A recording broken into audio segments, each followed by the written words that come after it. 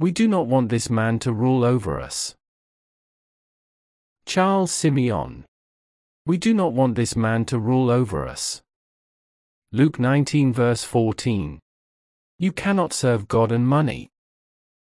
The Pharisees, who were lovers of money, heard all these things, and they ridiculed him. Luke 16 verses 13 to 14.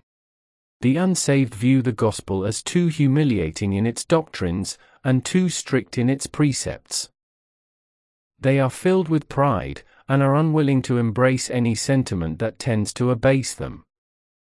They are also full of worldly and carnal lusts, which they cannot endure to have mortified and subdued.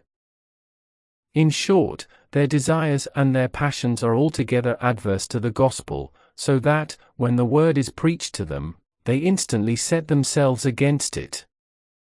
Bring here these enemies of mine, who did not want me to rule over them, and slaughter them in my presence.